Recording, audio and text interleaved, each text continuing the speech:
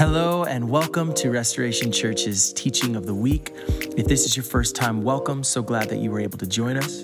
If you'd like to listen to past teachings or to learn a little bit more about restoration, you can go to restorationaz.org. And with that said, we hope you enjoy this week's teaching from Landon Myers. I have loved over the past few years, especially the last 12 months or so, getting to know Andrew and his family and our church family now, getting to be blessed by the work of the Spirit, the work of Jesus in their lives. And I've personally just learned a lot from Andrew about what it means to follow Jesus, what it looks like. And so I'm thankful they are in the role that they are. And actually, last week, Andrew had the opportunity, I think it was Andrew, to baptize two people within our congregation. We were going to do this baptism on Christmas Eve, and then it didn't work out, and so I'm going to make them feel awkward and uncomfortable. But Dave and Paige, will you stand real quick? I know it's exactly what you want, but we didn't get to celebrate with you, so. All right, now you can sit, and if you're able, I just felt like we need some exercise today, so everyone else can stand up. It's just what we should do, I can tell. And I would love if you just raise a hand. I want to pray a blessing over them as part of our church family, because this is part of what baptism is. Father, you alone are good in every single moment, and I thank you for this new relationship with Dave and Paige, those that you've placed in their life, but most importantly, that wherever they go, whatever they do, you are near, you are working, you are good, whether it seems to be the case or not, seasons of celebration, brokenness, through them all.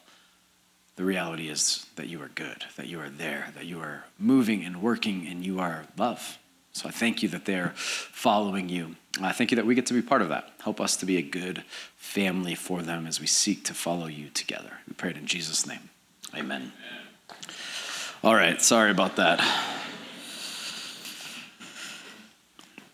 So we're going to dive right into the scriptures. I was going to teach on hospitality today, but then I decided to pivot a little bit because we've been doing these practice things for, 2 to 3 years now. We've made it through quite a few practices, and I've realized as I've been looking out on Sundays that some of you have done almost all of our practices.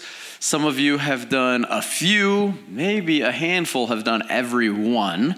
And there's certainly a group of you that have no clue what I'm talking about right now. And so I thought it might be worthwhile to give a whole Sunday and devote it to going, what is this thing we keep talking about? Practices. What does it mean to practice the way of Jesus, and specifically with this church family? And so that's what we're going to dive into. That way, I hope, if I can communicate halfway effectively, you'll know exactly what practices are and whether or not that's something you want to participate in alongside of us. And I could not think of a better place to do it than Matthew chapter 9, verse 32, talking about the demon-possessed, because that makes sense. So here we go. Matthew 9:32. Just as they, Jesus and his disciples, were going out, a demon-possessed man who was unable to speak was brought to him. When the demon had been driven out, the man spoke, and the crowds were amazed, saying, "Nothing like this has ever been seen in Israel." But the Pharisees said, "He drives out demons by the ruler of demons." I want you to actually imagine that for a moment. It would be like going to the same gas station every time you need to fill your tank, and there is this man that wants to speak, he wants to talk, and he cannot do that. I'm speaking right now, he can't. You had conversations walking in, saying hello to someone, hopefully, or whatever, and you couldn't actually do that. That was the reality for this man because of a spiritual attack. He could not talk. His life really was ruined in many ways, but specifically with what we read here. Until Jesus comes along and does something. That's the beauty of Jesus, is that he does something. And then listen to this line. They say, "Nothing like this has ever been seen in Israel." They had a pretty incredible history. They say nothing like this man has ever happened. Nothing like this Jesus has ever occurred, and never will it again. except for in the person of Jesus, the Christ. Have you ever stopped, especially if you grew up in the church, to think about the miracle that Christianity itself is? That thousands of years ago, a man spoke and taught and did these things. And because he did those things thousands of years ago, you are sitting in the chair that you're sitting in on a Sunday morning instead of being warm and cozy and watching football or something, which is probably what I would be doing if I hadn't read about Jesus. You're here in this chair. You're singing songs about this man from thousands of years ago, written in a book from way, way, way, way long ago. Yet you're here. And there's people in buildings or not in buildings all over the world today to worship this man from, again, just to make my point clear, thousands of years ago. That is crazy. That doesn't happen. There's no other story like that. There's no other person followed in this way but this Jesus. And a part of it is because nothing like this had ever been seen in Israel. Nothing like Jesus has ever been seen in our world, period. The reason that Christianity still exists, in part, is because Jesus was no mere teacher, though he was a great teacher. Jesus was no mere spiritual authority, though he certainly was that. Where Jesus showed up, things happened. That's why you're here today, because of who this Jesus is and what he has done. Look at verse 34 too. But the Pharisees said, meaning the religious leaders, those who were supposed to be the spiritual authority that had the highest position, they said, he drives out demons by the ruler of demons. This makes the miracle of Christianity all the more miraculous, that for the course of all of human history, people have been seeking other powers and authorities, spiritual or otherwise, to deceive people about Jesus, to twist the truth about him, to tell another story. It's how it all starts in Genesis 3 when Satan gives a half-truth about God, and it changes everybody's perspective. That happened there, happened here in Matthew chapter 9, and it happens today all over the place, where half-truths are told to you about this man, this God named Jesus. Just before this, I read a subtitle in my Bible. If you're looking at one, you probably have something similar. Just above Matthew chapter 9, verse 27, the subtitle here says, healing the blind. The actual scriptures didn't have these subtitles. It does not say healing the blind. But sometimes the way that we read the scriptures is we just kind of like the Cliff Notes version. We go like, oh, cool, what did Jesus do? He healed some blind people. Great, how fantastic. But think about what this is saying here. I'm actually going to do more awkward things today because why not? I want you to close your eyes for 30 seconds. I don't think anybody will do anything to you. And imagine what your life would be like if you could not see. How are you going to walk out of this room? How would you get home? How are you going to, how does that impact your relationships?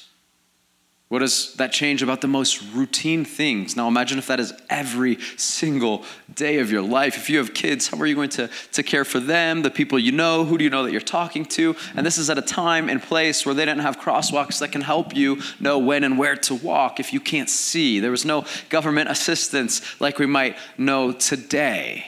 So now you can go ahead and open your eyes, but this subtitle does no justice to what has happened. There's two men who are desperate because their life has been really ruined. They're not able to participate in culture other than to beg because they cannot see until comes along Jesus. And he doesn't just teach. Jesus does something. That's incredible. I think so often we just scoot over, read quickly, and go oh yeah, okay, there's another story. But these were real lives and real people. Just before that, there's a woman who's had this bleeding issue for 12 years. Not the 12 seconds it took me to say that. 12 years. Imagine the implications of that. Before that, or actually while that's happening, she sees that Jesus is on his way somewhere, and she knows somehow God has given her this incredible faith. She just reaches out to touch his clothes. And because of that, she is healed. Where his presence is, there's power. Where Jesus goes, things happen. He's actually on his way because some really desperate parents knew that their daughter was dying. A young girl. And so Jesus is on his way to her house to try and help. And it's pretty crazy. Jesus shows up after healing this other woman, and the funeral, if you will, has already begun. They don't wait in this culture. It's going to happen right there and then. And so this little girl is dead upon the bed in the home. The house is filled with moist, depressing tears. Everyone is literally crying, it says. There's musicians there in the room. The actual service is about to start, like it is finished. I picture too, I don't think it says it, but I just picture a 9-year-old right now because my oldest is 9 years old. Picture for a second, because we can just not take these things to heart, like a little girl that you know, dead, not breathing. The service has started. Pretend it's in here, whatever. That's what happens. Like she's dead. Until Jesus walks in and everyone tells him, it's too late. You didn't get here quick enough. And I can just kind of hear his thoughts maybe going, you don't understand. And he walks up to that bed, he closes the door, and he does something. And where Jesus is, things happen, and she breathes the breath of life again. She comes back to life. You're here today because that actually happened, because they've never seen the likes of this in their whole history. Just a tiny bit before that, there's this man lying on a mat in the midst of a crowd, and you don't lie on a mat in the midst of a crowd unless that's all you can do. He was brought there. He's not lying on a mat because he wants to. It's because he cannot walk. Again, his life is not the way it was meant to be until Jesus shows up. And then Jesus does something weird. He takes this opportunity amidst the religious leaders of the day to go, I am the one that heals. I am the one that heals not just physically, but internally, spiritually, the whole person. I can forgive sins. And then to prove his point, he commands this man's body. He goes, stand up and walk. I picture being that guy, being like, you think I haven't tried that? But for some reason, his legs listen to the command that this God speaks, because when this God speaks, something happens. Jesus does. Just before that, there's this region, there's this place. It's kind of like, I was thinking the other day, I was driving home, thinking about pranks my friends and I used to play in our neighborhood, and going like, I don't think I'd let my kids do that. Like, it's a different day.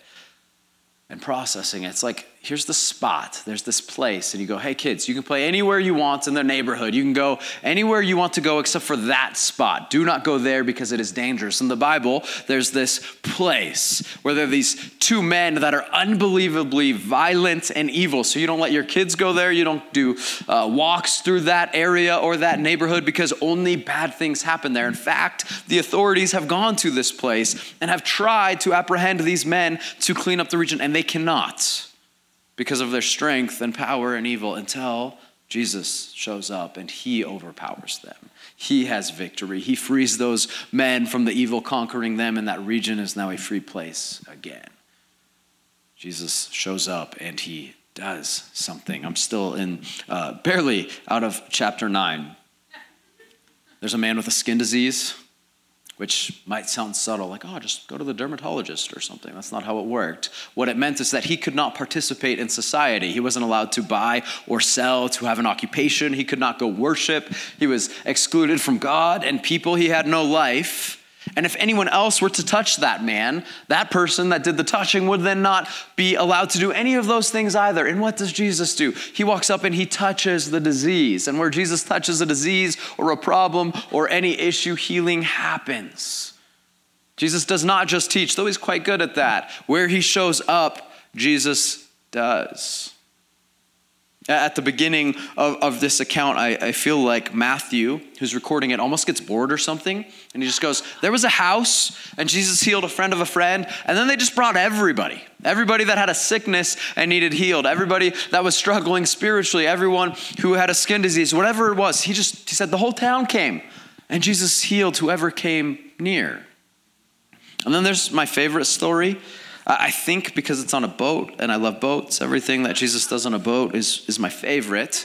And there's these fishermen who are used to being on a boat and the storms that come around this time.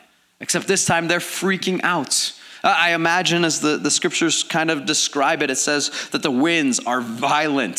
So I picture, I don't know if you've ever been in one of these storms, especially on a boat, where you're trying to communicate to someone because you need to take care of some things, and the wind is howling and you literally cannot hear. You're screaming and you can't hear your own voice. That's what I picture. They're trying to bail out the water. The waves are rising and crashing over the boat, and they have no hope. Like, they're experienced, but they're freaking out, thinking they're going to die.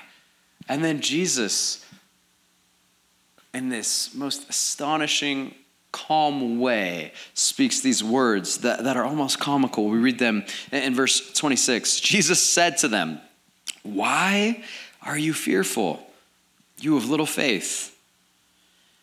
Then he got up and rebuked the winds and the sea, and there was a great calm. I mean, this is crazy. The men were amazed. They didn't expect this. They weren't used to it like we are. We don't read this and go, "Oh, wow, look at what he did again." They were, though, amazed and asked, "What kind of man is this? Even the winds and the sea obey him." He speaks. John 1 says, "The word came to dwell among us." The word is Christ. He spoke and the world was created. He speaks and the wind and the waves listen. This is Jesus. This is our King. This is why you are sitting in the chair that you're sitting in this morning. Because of not only what he's taught, but because Jesus does. I was talking to Jeremy earlier this week on Thursday, and he was telling me about driving his kids and someone else on the way to school. And that as they were talking, the girl that was with them shared about someone who she knew that was in the hospital that had been prayed for, and then her health was restored. And I love this. Jeremy's daughter, who's 9, Lucy, just like it was no big deal, said, "Well, yeah, of course. That's what Jesus does." I'm like, that is phenomenal. That is the reaction, but we don't have that. We glance over these pages and these miracles and the things that Jesus has done. Go like, okay, cool. What's next? But the reason we sit here is because this King, this man, this God is a doer.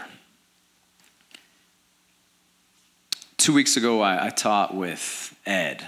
It was really fun. And because I was teaching with Ed, my preparation in the morning did not take as long, so I had more time to pray. I usually don't have a ton of time for that on Sunday mornings. I will throughout the week, but not a lot on Sunday morning. And so I had this time, and I was just praying and more so listening.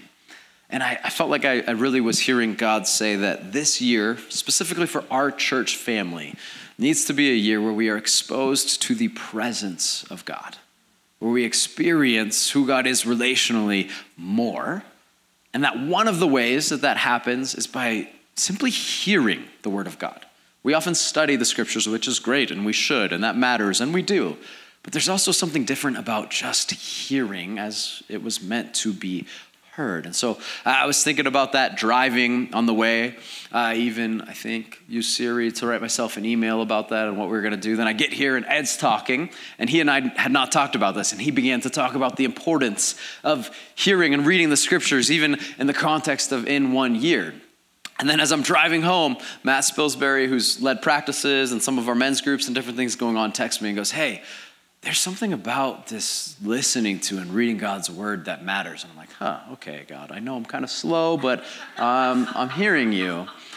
And then we had our first elder meeting of the year this Wednesday. And a guy named Bill Eaton is one of our elders. He's been off the elder team because he moved for, I think, almost 2 years, right? This is his first meeting back, our first meeting of the year. And I'm sharing some of these things. And Bill shares how he had received like his, some reading plan of the day. And this is what it was. That very day that we were meeting, Amos 8, 11 and 12. "Hear this, the days are coming." This is the declaration of Yahweh God. "When I will send a famine through the land, not a famine of bread or a thirst for water, but of hearing the words of the Lord. People will stagger from sea to sea and roam from north to east, seeking the word of the Lord, but they will not find it." And that's not us. Jesus came to be Emmanuel, God with us. The Word became flesh and dwelt among us, and we have his scriptures and his teachings. Before all of those incredible miracles and actions that Jesus took, the things he did because Jesus does, we have the longest recording piece of his teaching, the longest discourse of his teaching. And those that were there with him that day would have just heard it. They didn't study it. They probably discussed it after, but they just listened. And so based on everything I just shared, we're going to do that. I'm going to read all 3 chapters of the Sermon on the Mount. And you can kind of do one of a few things with that. You might be exhausted in your humanity. Maybe you have kids and there's a lot of life going on. Absolutely feel free to take a nap. That might be like the best thing for you at this season. And I don't even think that would be bad. I mean that genuinely. Like out of care, God loves and says that might be what you need. You could read it later. The other option, though, would be equally as good, I think, is to actually listen. We live in a culture that has to work unbelievably hard to captivate you every 47 seconds to keep your attention and entertain you. And so we miss out on some things. But there's something so beautiful that we actually get to hear the Word of God. So not my thoughts. You're not here for me. You're not here for Nate or coffee or donuts, though the coffee and donuts are a plus. We're here to hear from Jesus himself. And so I'm going to read this, dive in and engage how you want. I do want to share one thing first. Jesus is pretty harsh in some parts of the Sermon on the Mount. Nate had an incredible quote earlier. I think it was something along the lines of, bring your crap to the feet of Jesus. And that was actually a great hermeneutic thing, meaning there's a way that we're actually having to work on how we interpret and translate the scriptures because they were not written in English and in our culture. So you could read that and go literally hey, come defecate at the feet of Jesus. That's obviously not what Nate meant, but if you were just reading this in English and you didn't understand what Nate said, that might be what you think. It's the same with the scriptures. What he actually meant, right, was bring the worst of what you have to the feet of Jesus because Jesus meets us there with his best. That's a translation. That's an interpretation. And if you're only looking at language for language, you might not understand that. There's going to be things here about divorce and women that we might understand as really harsh. What Jesus was actually doing was flipping the script and saying, they've not been cared about, but I'm giving power and authority to them because they matter. He's actually going to be really harsh about the law and what he's doing. He'll say this line of, if your righteousness is not greater than that of the Pharisees, the leaders religiously of that day, then you have nothing. And that would seem like a tall task. It actually wasn't, because their righteousness was all fake. What he's saying is this is a matter of the heart, and God is a God of love, and he wants to meet you right where you're at. So that's my little sermon. Now I'm going to let Jesus preach. Here we go. Matthew chapter 5. When Jesus saw the crowds, he went up on the mountain. And after he sat down, his disciples came to him. Then Jesus began to teach them, saying, side note, I forgot this. Here I go. I'm sorry. I highly recommend, if you have a Bible, putting it away. We're not going to put this on the screen. And the reason was because 90% of the scriptures were never read. They were heard. They were received. And Jesus spoke this, and his audience received it. And so there's absolutely a time to study, and that's really good. And obviously, if you really want to, feel free. I'm not going to say you're a bad person for reading the Bible. But there is something about just hearing. So that's kind of what I encourage you to do. All right, let's try again. The poor in spirit are blessed, for the kingdom of heaven is theirs. Those who mourn are blessed, for they will be comforted. The gentle are blessed, for they will inherit the earth. Those who hunger and thirst for righteousness are blessed, for they will be filled. The merciful are blessed, for they will be shown mercy. The pure in heart are blessed, for they will see God. The peacemakers are blessed, for they will be called sons of God. Those who are persecuted for righteousness are blessed, for the kingdom of heaven is theirs. You are blessed when they insult and persecute you and falsely say every kind of evil against you because of me. Be glad and rejoice, because your reward is great in heaven, for that is how they persecuted the prophets who were before you.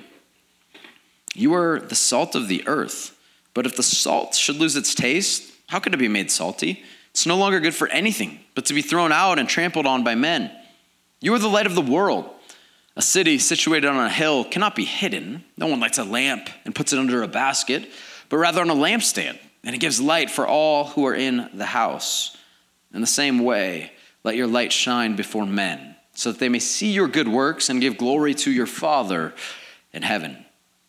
Do not assume that I came to destroy the law or the prophets. I did not come to destroy, but to fulfill. For I assure you, until heaven and earth pass away, not the smallest letter or one stroke of a letter will pass away from the law until all things are accomplished. Therefore, whoever breaks one of the least of these commands and teaches people to do so will be called least in the kingdom of heaven. But whoever practices and teaches these commands will be called great in the kingdom of heaven. For I tell you, unless your righteousness surpasses that of the scribes and Pharisees, you will never enter the kingdom of heaven. I'm going to break my rule again. For I tell you, unless your righteousness surpasses that of the scribes and Pharisees, unless your righteousness surpasses that of those of whom knew the scriptures the best, those of whom knew the most stuff about God, those of whom had studied the scriptures the most, unless your righteousness passes them, you will never enter the kingdom of heaven. Saying this is relational about this good God, not informational. I'm going to try to shut up again. Verse 21. You have heard that it was said to our ancestors, do not murder, and whoever murders will be subject to judgment. But I tell you, everyone who is angry with his brother will be subject to judgment.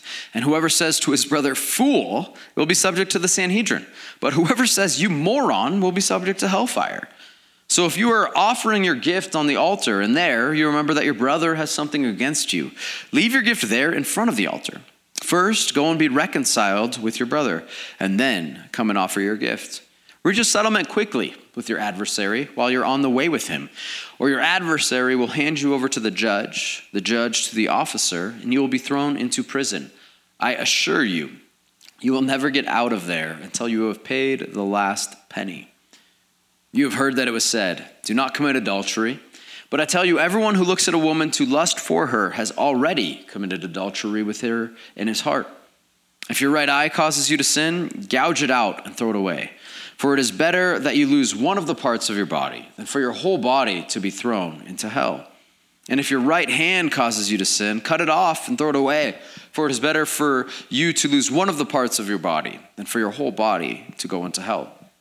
It was also said, whoever divorces his wife must give her a written notice of divorce. But I tell you, everyone who divorces his wife, except in a case of sexual immorality, causes her to commit adultery.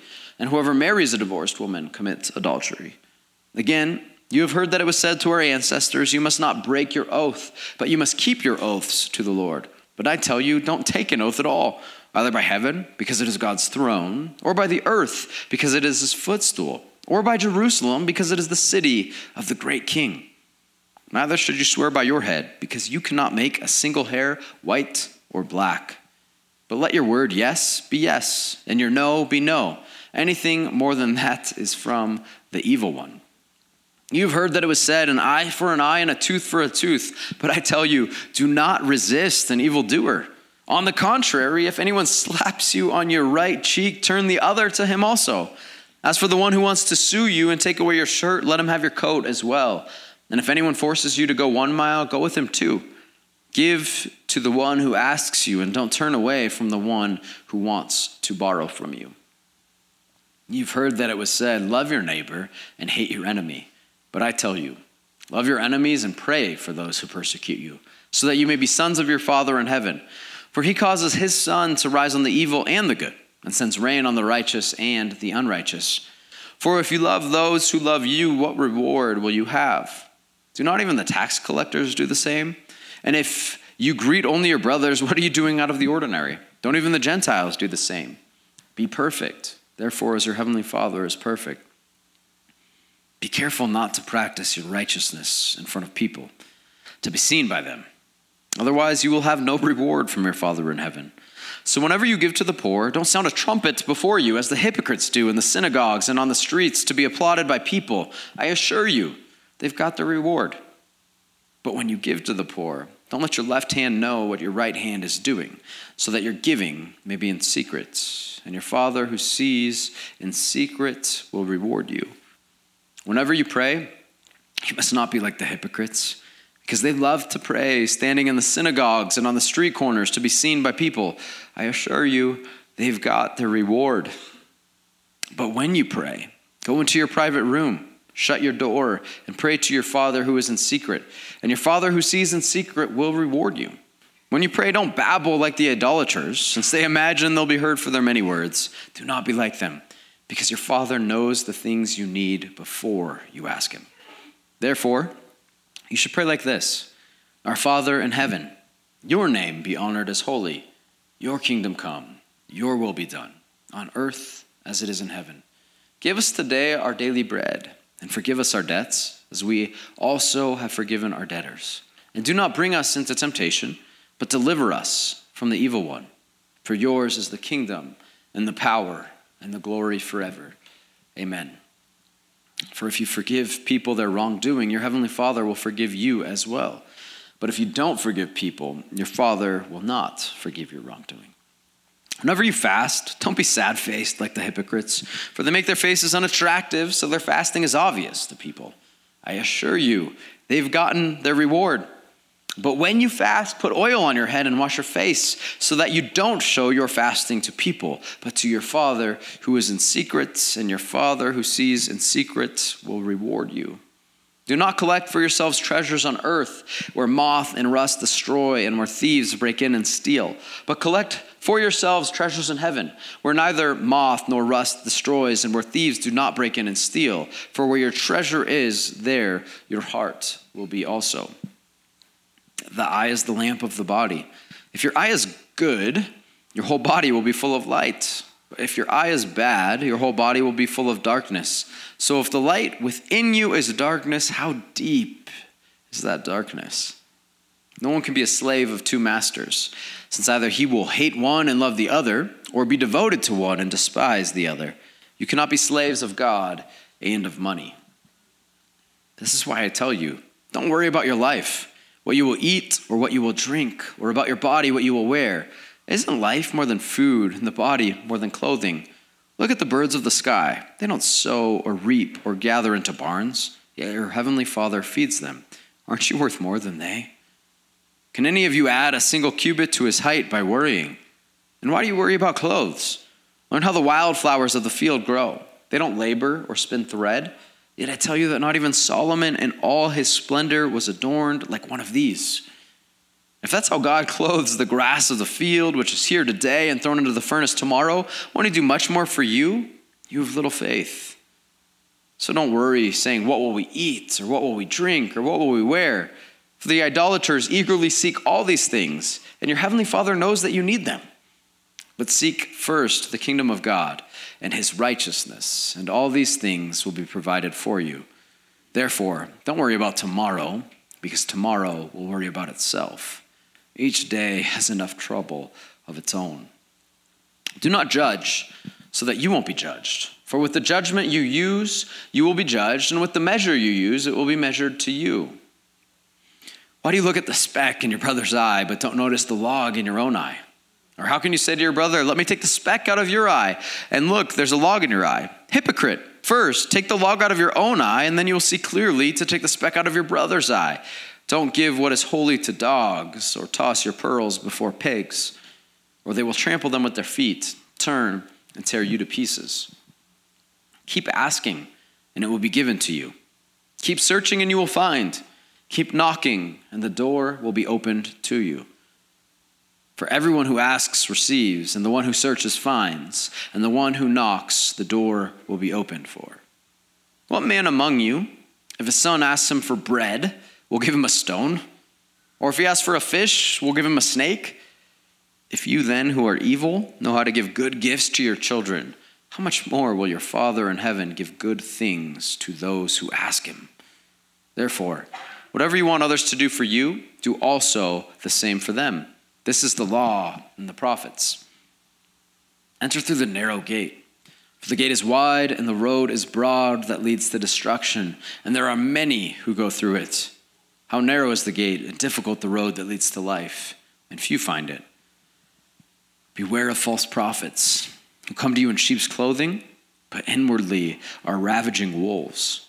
You'll recognize them by their fruit. Are grapes gathered from thorn bushes or figs from thistles?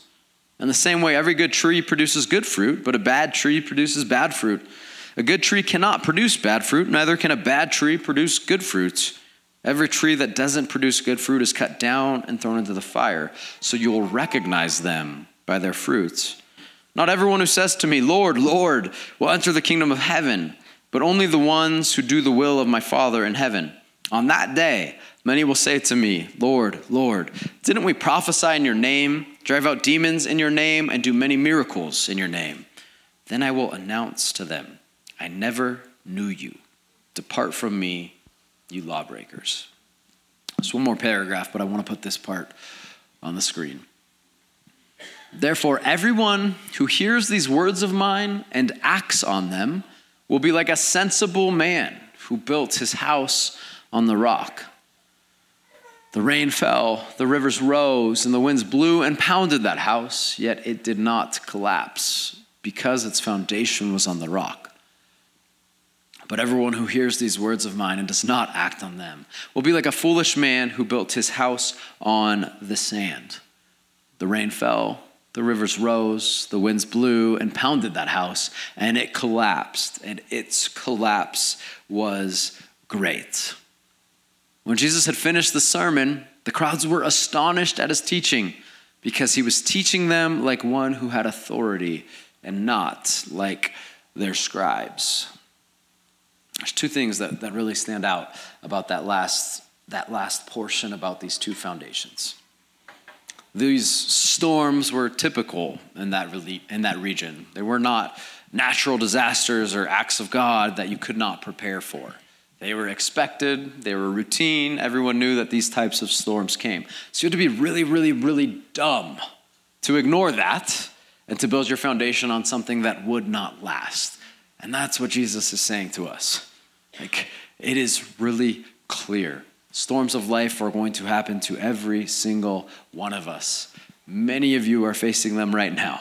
Many of you will soon. Many of you just got through them. And then there's celebrations and there's good. All of that is going to happen and come our way in different times. Jesus is saying that much. And then what he's saying is that there's two people groups. You have a choice. There's those that hear and act. And then there's those that hear and don't act. So my question for us today, my question for you today is, which group do you want to be a part of? Those that hear and act, or those that hear, because now you've heard, and don't act? What's intriguing about this is that perhaps the people group, I'll say, in our nation that is most susceptible to being the second group, those that hear and don't act, is us as the church, because we're hearing, yet we have the choice. And so which will it be? I agree with Jesus here. That's usually a good idea. And what he's communicating is something we say a lot. Information alone does not lead to transformation. You can hear and act, or you can hear and not act. The book of James says the same thing. Do not be merely hearers and not doers, but be hearers and doers. So again, which do you want to choose to be? This is why we have practices. We want to take Jesus seriously for what he says, to hear and to act. And so we've simplified it to go, we don't want to just study and know a whole lot of information like the Pharisees and the scribes that he's talked about that look righteous but actually aren't. We want to just have this really basic, simplistic, beautiful faith like a child that says, of course, that's what Jesus does, and take steps to follow that man and that God, our King. To be really, really specific then about our practices, so you have an idea of what that looks like, is our practices are groups of really like 8 to 20 people that'll be together depending on the length of that specific practice from 4 to 6 weeks. And in that, you'll talk about the teachings, You'll talk about the scriptures and study them. But kind of the big key for us, why we call it a practice, is that there will be one specific, tangible thing to go do. So you will not just hear.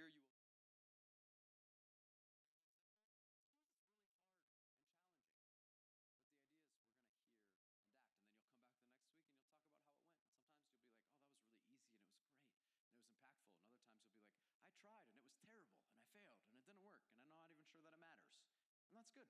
That's why we practice these things. Because while the teaching of Jesus is always good, it is often really challenging.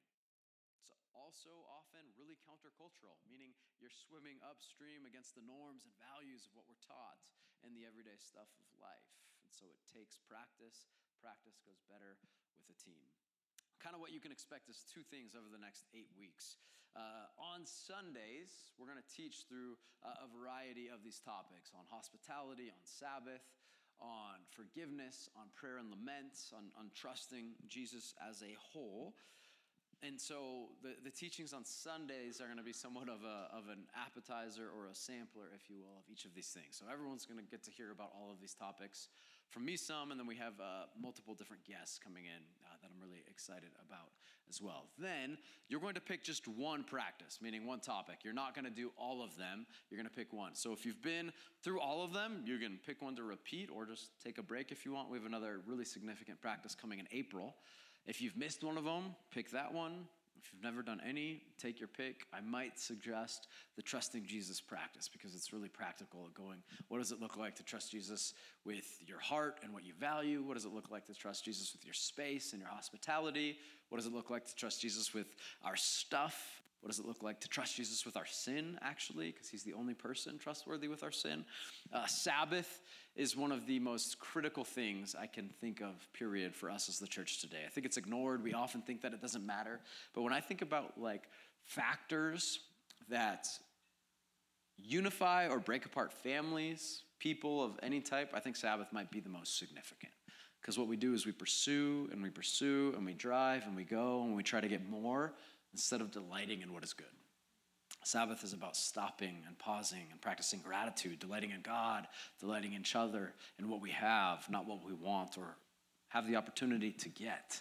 That matters. So each of these, I think, are really valuable. Lament is so significant. So often we accept Jesus as our Lord and Savior and think that means we need to pretend, like Nate was talking about, put on that mask when we walk into these doors or this building that we might refer to as a church and be like, hey, everything's great. That's what it's supposed to be now that I'm following Jesus. That's not the case. That is not what Jesus says ever. One day it will be, and we'll have that feast, but not yet. We go through seasons.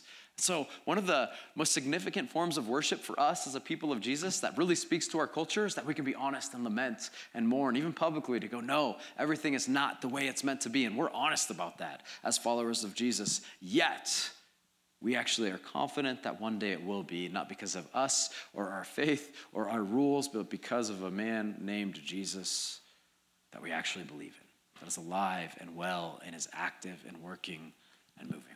So, I encourage you to embrace that, to not just hear the words of Christ, but to hear and act with us. We look forward to practicing the way of Jesus with you. We're going to continue to worship now in song, but before that, by taking communion. And I think that's the best way possible for us to launch this new season of practices, to take the bread and the cup, symbolizing Jesus' body and his blood.